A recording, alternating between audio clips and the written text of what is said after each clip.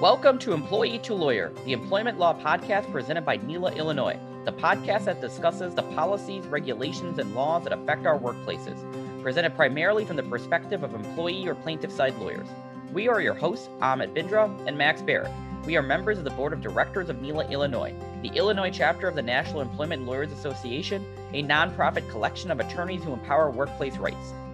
And welcome back to Employee to Lawyer. I am Max Barrett. And I'm Amit Bindra. And we are welcoming back Carolyn Aberman today. She is a managing partner and the national in-house practice group leader for the Lucas Group. Carolyn also works with legal talent personally to help place them in a wide range of legal positions and is the co-founder of Chicago School GPS. Carolyn, welcome back. Thank you. It's great to be back. So last time you came on, you were kind enough to give us a lot of advice on how to switch firms, on mistakes, and good ideas that people go through when they change jobs and the like. We wanted to talk more about you on this one and how you got to where you are. So you used a phrase that a couple of our mutual friends like to use and said you're a recovering attorney. So what does that mean? And what were you before you went into recovery? So I think I'm a recovering attorney because, much like being an alcoholic, just because you stop practicing law, you can never change the fact that you're an attorney. So, I really am not using sort of those direct legal skills on a day-to-day basis, but I am using the benefit of having had those experiences working in a number of different legal environments. So a lot of my recruiter colleagues are also former attorneys, but I think the vast majority of legal recruiters practiced for a pretty short period of time. Some of them didn't practice at all and moved to recruiting because the job market wasn't that good. And others practiced for a few years before they realized it wasn't for them. I actually really enjoyed my legal practice. And prior to switching out of practice for something else, I worked in a number of different legal environments. Right out of law school, I actually worked in public interest, doing public interest criminal defense. Then I went to a labor and employment boutique. And when I attended law school, I'd always thought that I would want to do something with a litigation focus, but that year told me that litigation probably wasn't for me. So after that, I moved to the corporate restructuring department at Skadden Arps, which is kind of a hybrid in between litigation and transactional. And after that, I did what many big law attorneys do, and I went in-house for a few years. And at that point, after, approximately 13, 14 years of practicing, there were just a number of factors that led to my decision, really at that point, to give recruiting a shot, right? I hadn't decided that this was going to be my career for a decade or for the rest of my working years, because I just didn't know. I also really felt like I would be in a good position to go back to legal practice if recruiting didn't work out. And where better to be to find a new job than to be in a recruiting firm.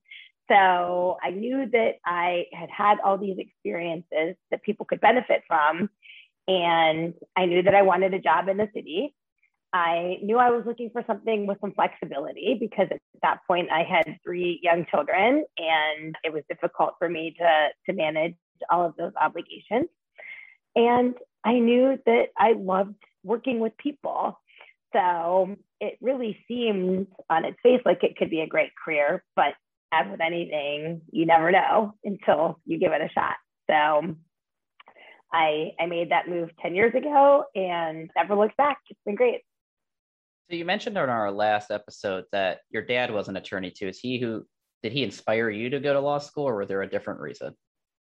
Oh, it was 100% my dad. He definitely always told me when I was growing up, and for some of the younger listeners on this podcast, they might not even know that this was a thing, but he always told me, you have to go to college, you have to go to grad school, you have to support yourself, right? There was, kind of when he was coming up, right, not all women did that. And it was very important to him that I have a career and that I have a profession. And I enjoyed working with him. And like I said, it just, at some point I decided I was going to go to law school and be a lawyer, and I just never looked back. It just was the plan.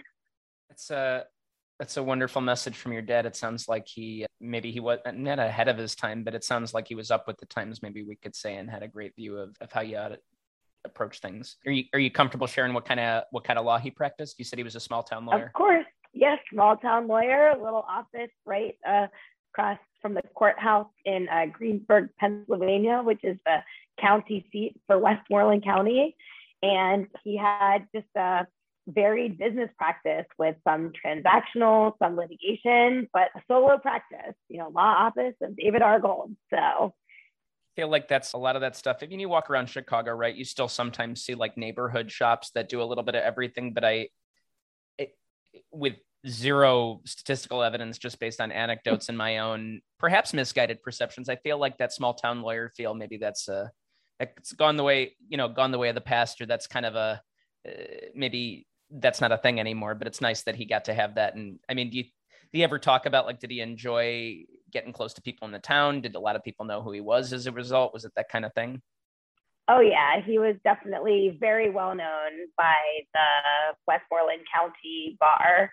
And I think that yeah, he really liked being a big fish in a small pond. He was, he did very well in law school. He was editor-in-chief of the University of Pittsburgh Law Review. He definitely would have had options with larger firms in Pittsburgh, but he just knew what he wanted to do. And I think he really liked being an active member of a smaller community. I'm sure it was cool for him too to see you first go to the University of Pennsylvania and then Northwestern Law School. Well, he also went to the University of Pennsylvania, so he was clearly excited when I joined him, and my brother went there as well. And yes, he was very excited when I went to Northwestern and then got my legal practice off the ground. So how was the transition going from SCAD and then to in-house? Was that difficult, or was that kind of seamless for you? No transition is seamless. I think that, the people that think that they're going to make a move and they're just going to pick up on day one and everything's going to be great. I don't know if that happens. Now, there were certain things about it that were seamless, right? Just like with any place where you work or anything that you do, there were certain individuals and business lines where we quickly meshed and I was able to jump right in and help with their problems. But in-house is not only a different pace, but it's a different animal. So one of the things that I often explain to my candidates who are frustrated with law firm life is that while law firms certainly aren't perfect, that when you are going to an in-house environment, it is incredibly political. So I think people often complain about the politics of law firms, but based on my experience, law firms aren't generally political. They can be challenging because you have a lot of strong personalities. But in a company, there are real politics, and there is a very clear hierarchy that's clear to some number of people, but not necessarily to the attorneys. And so it becomes very difficult to navigate things. The other thing that I think people don't appreciate unless you do both a law firm and an in-house type of a role is that billable hour that everybody really despises that works in a law firm. That A, demonstrates your value to the firm, and B, gives you a lot of flexibility to do a lot of different things because, again, everybody knows that you're generating X for the firm. When you move in-house, there's no one person that has any idea what all you're doing. So the only real way that you show your value is by showing up, right? So you show up early, you leave late, you try to make your clients as happy as possible, particularly the ones who are more senior on that hierarchy. But again, you don't necessarily know who's more senior on the hierarchy. So when you get those competing projects from two people who are high up, it's a little challenging to figure out which one to do next. But only you know how busy you are and how many clients you're truly helping out. And it's just a very different paradigm. The other thing is that in a law firm, you are being paid to get it right. And so it's really important to get every little detail done. In-house, you don't necessarily have that luxury. And so I think it becomes a little challenging to try to balance getting it done right versus getting it done quickly or in time for whatever that project is needed for. So I had somebody, can we dive a little bit into two of the points you made there about how you demonstrate your worth and the politics of it? And maybe those things are interrelated. I had somebody I went to law school with who went into compliance once told me his frustration existing in that space was that companies like, and this is obviously a very general statement, but companies like the divisions that add to the black on the balance sheet, right? So whatever generates more money for the company is going to make them happiest, is going to get the most attention and airtime from everybody, and frankly is going to be the most popular. Compliance, and maybe you extend it to in-house, you're a red line on the balance sheet. And I think you did mention something about this in our last interview as well, right? You are no longer a revenue, at law firms, you're a revenue generator. Now you're an expense. Yeah, a cost center. Not only are you a cost center, but you're also like the grim reaper and bearer of bad news when you tell somebody, hey, I know what you want to do. That's not a good idea. We're going to get into trouble for that, or we can't do it that way. And so I don't know if I have a question so much here is just, how do you navigate? Well, it is a question that I'm going to eventually get to. How do you navigate that space? How do you navigate not being viewed in the same way you were when you're at the law firm, where you're a revenue generator? Now you're a red line on that balance sheet. All they see is that, not, hey, if you listen to me, that red line is smaller. How do you navigate the politics and sort of those competing issues there? So it's kind of like everything in life. You just do the best that you can with the information that you have in front of you. There's no one size fits all answer to that question. And I think that we talked a little bit in the last podcast about sort of mistakes that people make. And one of them that I mentioned is maybe not doing their diligence about the opportunity that they're going into. So in my experience, there aren't too many legal departments out there that all they're doing is telling their business clients that they can't do what they want to do, right? What they're doing is they're really trying to balance the business objectives with the legal realities. And ultimately, all any attorney can do, whether you're inside counsel or outside counsel, is give a picture of what the legal landscape is and what the consequences could be for violating that landscape. And then the business gets to make that decision. So ideally on the front end, before somebody leaves their law firm job or their in-house job where they're in good standing and relatively happy, I think one of the things you want to figure out is this a legal department that is respected by those business leaders and where they're listening to your advice, they're taking it to heart. And even if they don't decide to follow your advice, they're at least including you on that decision and maybe even giving you a reason why. It's funny, a lot of people that I talked to, Max, you had mentioned a couple of reasons that people use in that thought process to go in-house, right? Being a part of the business, having just one client, not having to develop business, et cetera. And it's funny because a lot of times when I talk to very optimistic candidates who have a very rosy picture of what it's going to be like to go in-house, they'll kind of say, oh, well, as a litigator or, in whatever role, I see all these disasters. And so I want to go into the company and prevent the disaster from happening.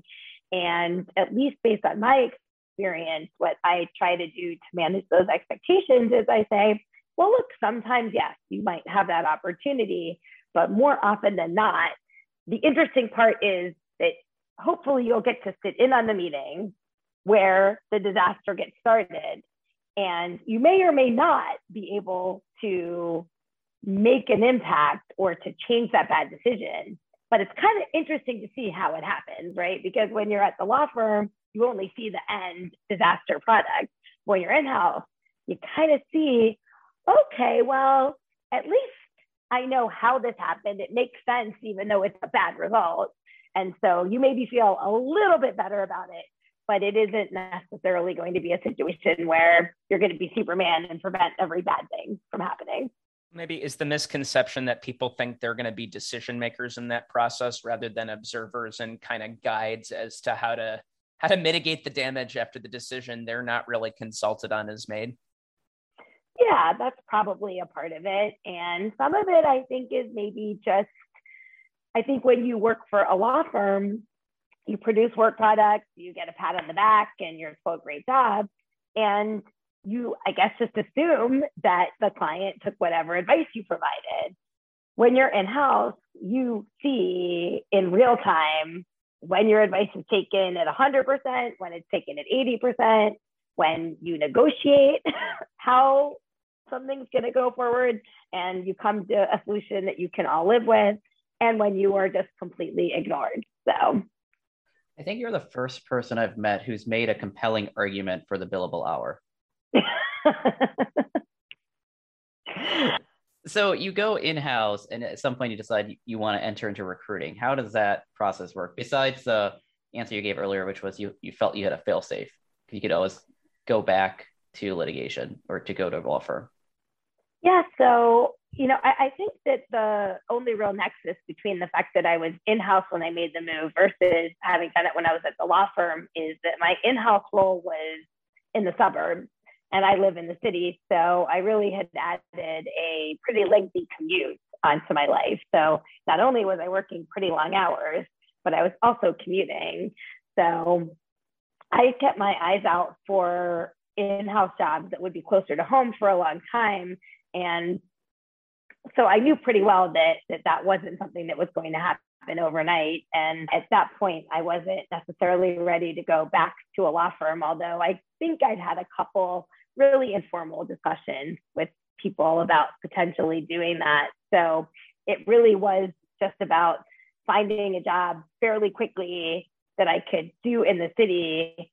And all of a sudden I went from, leaving my house at 6:30 in the morning and getting home often after 7 or 8 to the point where I could go for 3 days without seeing my kids, but I wasn't traveling. I just was leaving before they got up and coming home after they went to bed, to working a 9:30 to 5 schedule. And so I know, Max, I don't want to preempt you from asking me a question, but this leads directly to how Chicago School GPS got started, because I was commuting downtown at 9 a.m., which, was luxurious after leaving at 6:30 in the morning for 3 years. And I was walking to the office and I ran into a former scatting colleague who was talking about how frustrating the school search process was in Chicago and how she and her husband were considering a move to the suburbs. And if only there was a company that told you what the schools were and helped with applications, et cetera, wouldn't that be amazing? And at that time, I was feeling like I had so much free time because of my newly reduced schedule. And my good friend, Grace Sawin, who is the backbone of Chicago School GPS, had really done a lot of that research on her own. And I knew that it was a void that she could fill. And so I go back to my office and I called her up and I said, "Hey, Grace, I think that there's a need here. We need to do this." She was a little slow to come around to it, but as soon as she started looking at high school for her then 7th grader, she immediately realized that there was a real problem out there, and Chicago School GPS was born. This is great to know, because my literal plan was just to move to the suburbs if I had kids. So don't do it. No. No, never. Mine, on the other hand, I'm holding on. I'm still in Andersonville, so I'm hanging on by the skin of my teeth. But now that I know this exists, Carolyn, can you tell us a little bit more about how it works? What, other than just generally helps people navigate Chicago schools, like what does it do? Absolutely. So we work with families who have children who are looking at preschool through college. And we work in a number of different ways. Each year, we'll have different presentations on different topics, whether it be navigating preschool, navigating elementary school, or navigating high school. And so people can attend those presentations. We do a lot of one-on-one consultations with families. And then we also do a lot of group presentations. Frequently, we'll have real estate agents that will have come in and speak with a bunch of their clients.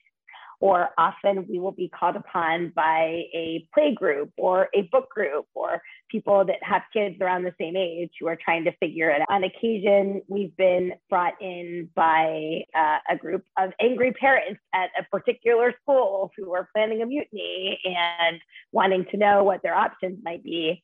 And there are a lot of schools that bring us in to advise parents on whatever the next step would be. So preschools bring us in to talk about elementary school options.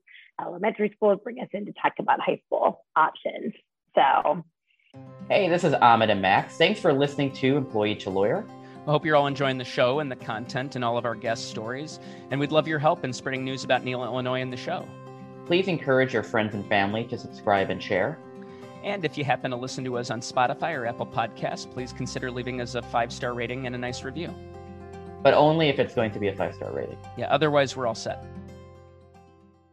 What is the most common age that parents kind of start to notice, oh, shoot, we don't actually know anything about the school system here that folks come in? I mean, you say you service people in all walks, but so for example, in my neighborhood, we've got kids of all different ages. They're really nice. And what a lot of the parents were saying when we moved in before we had one was, I think it was actually somebody who lived in our house 2 houses ago was a retired CPS teacher who was great at helping people navigate that system. So is there a common age that people come to you, or it really is just people come in all walks? It really is all across the board, but I would say that probably we have the most clients with kids in those preschool ages, because I think that is really when people are deciding, do we want to make this move to the suburbs where we don't have to think about it? Or are we committed to staying in the city and we want to understand what that might look like? And I guess this is as good a time as any to really plug the fact that the reason that we continue to do this labor of love, and it is a labor of love, is because we love the city. And we understand that there are a myriad reasons that people would want to move to the suburbs.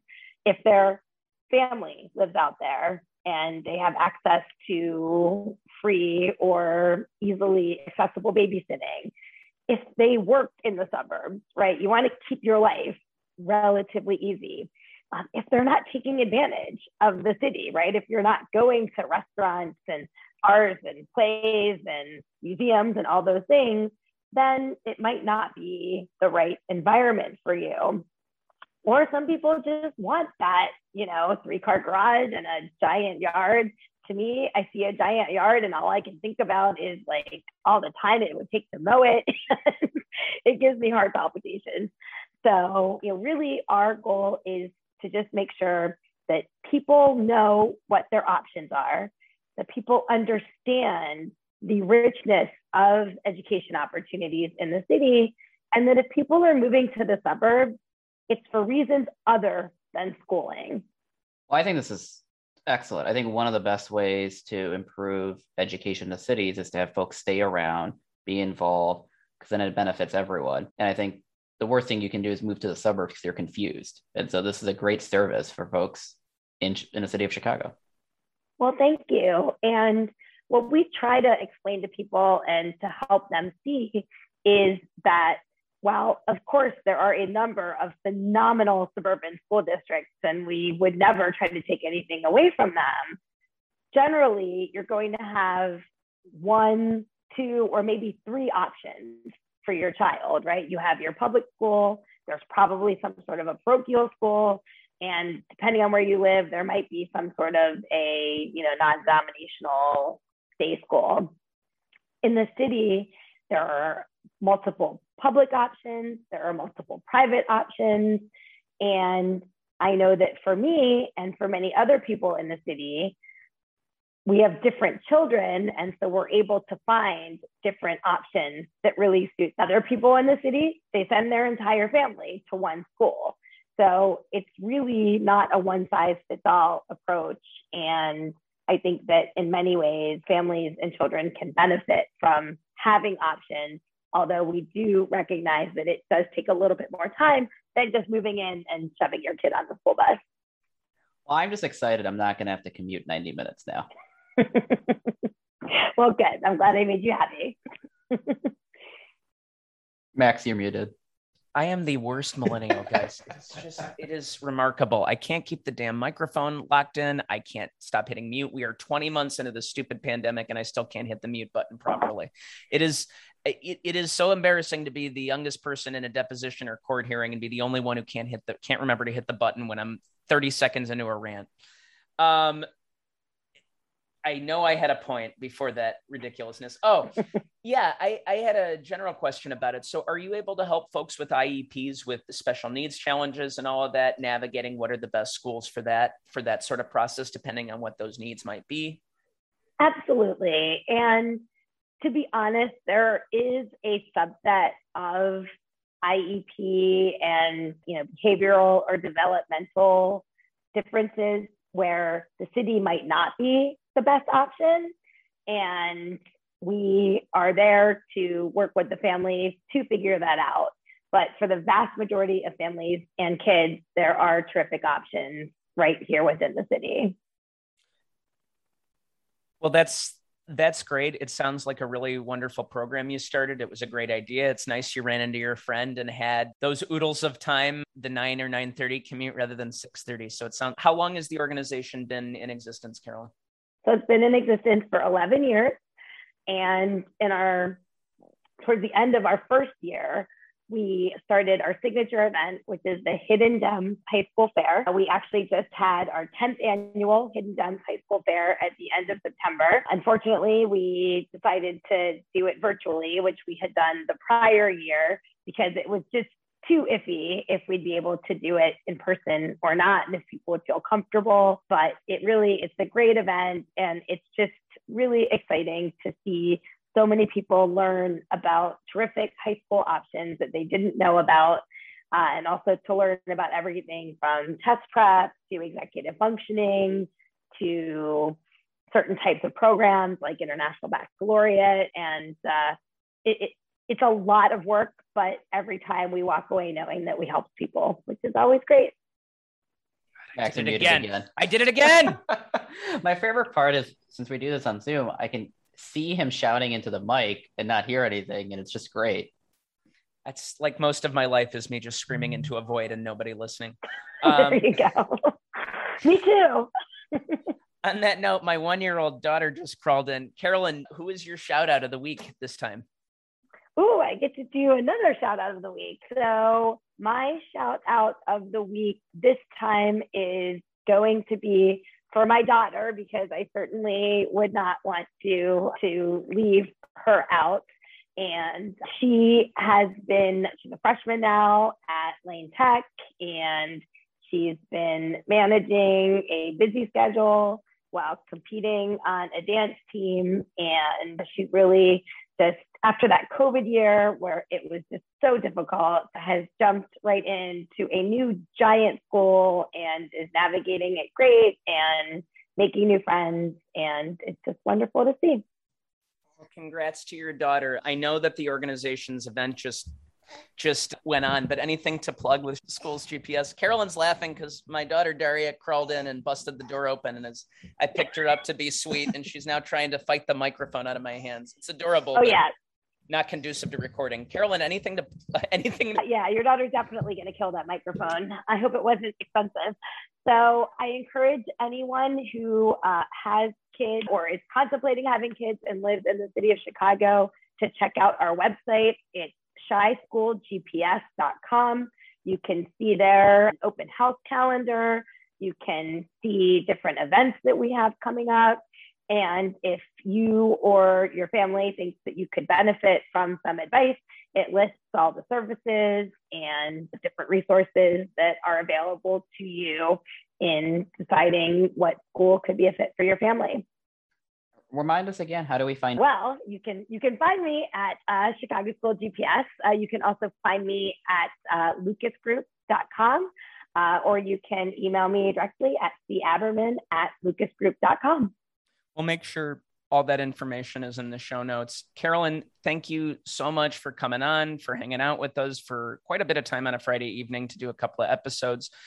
You're an awesome guest. You are so comprehensive in your answers. You kick the crap out of Amit and my outline in ways no other guest has yet. And it was a lot of fun. So thanks so much. Well, thank you guys so much for having me. It's a lot of fun. I got to talk about my favorite things. So it's a great way to spend my Friday evening. Thanks for listening. Our podcast is intended to provide general overviews of employment laws. The statements and opinions provided in this podcast are just that, the host's opinions. We are not your attorney. This podcast does not create an attorney-client relationship, and it's not intended to provide specific legal advice. For legal questions, please consult with an attorney.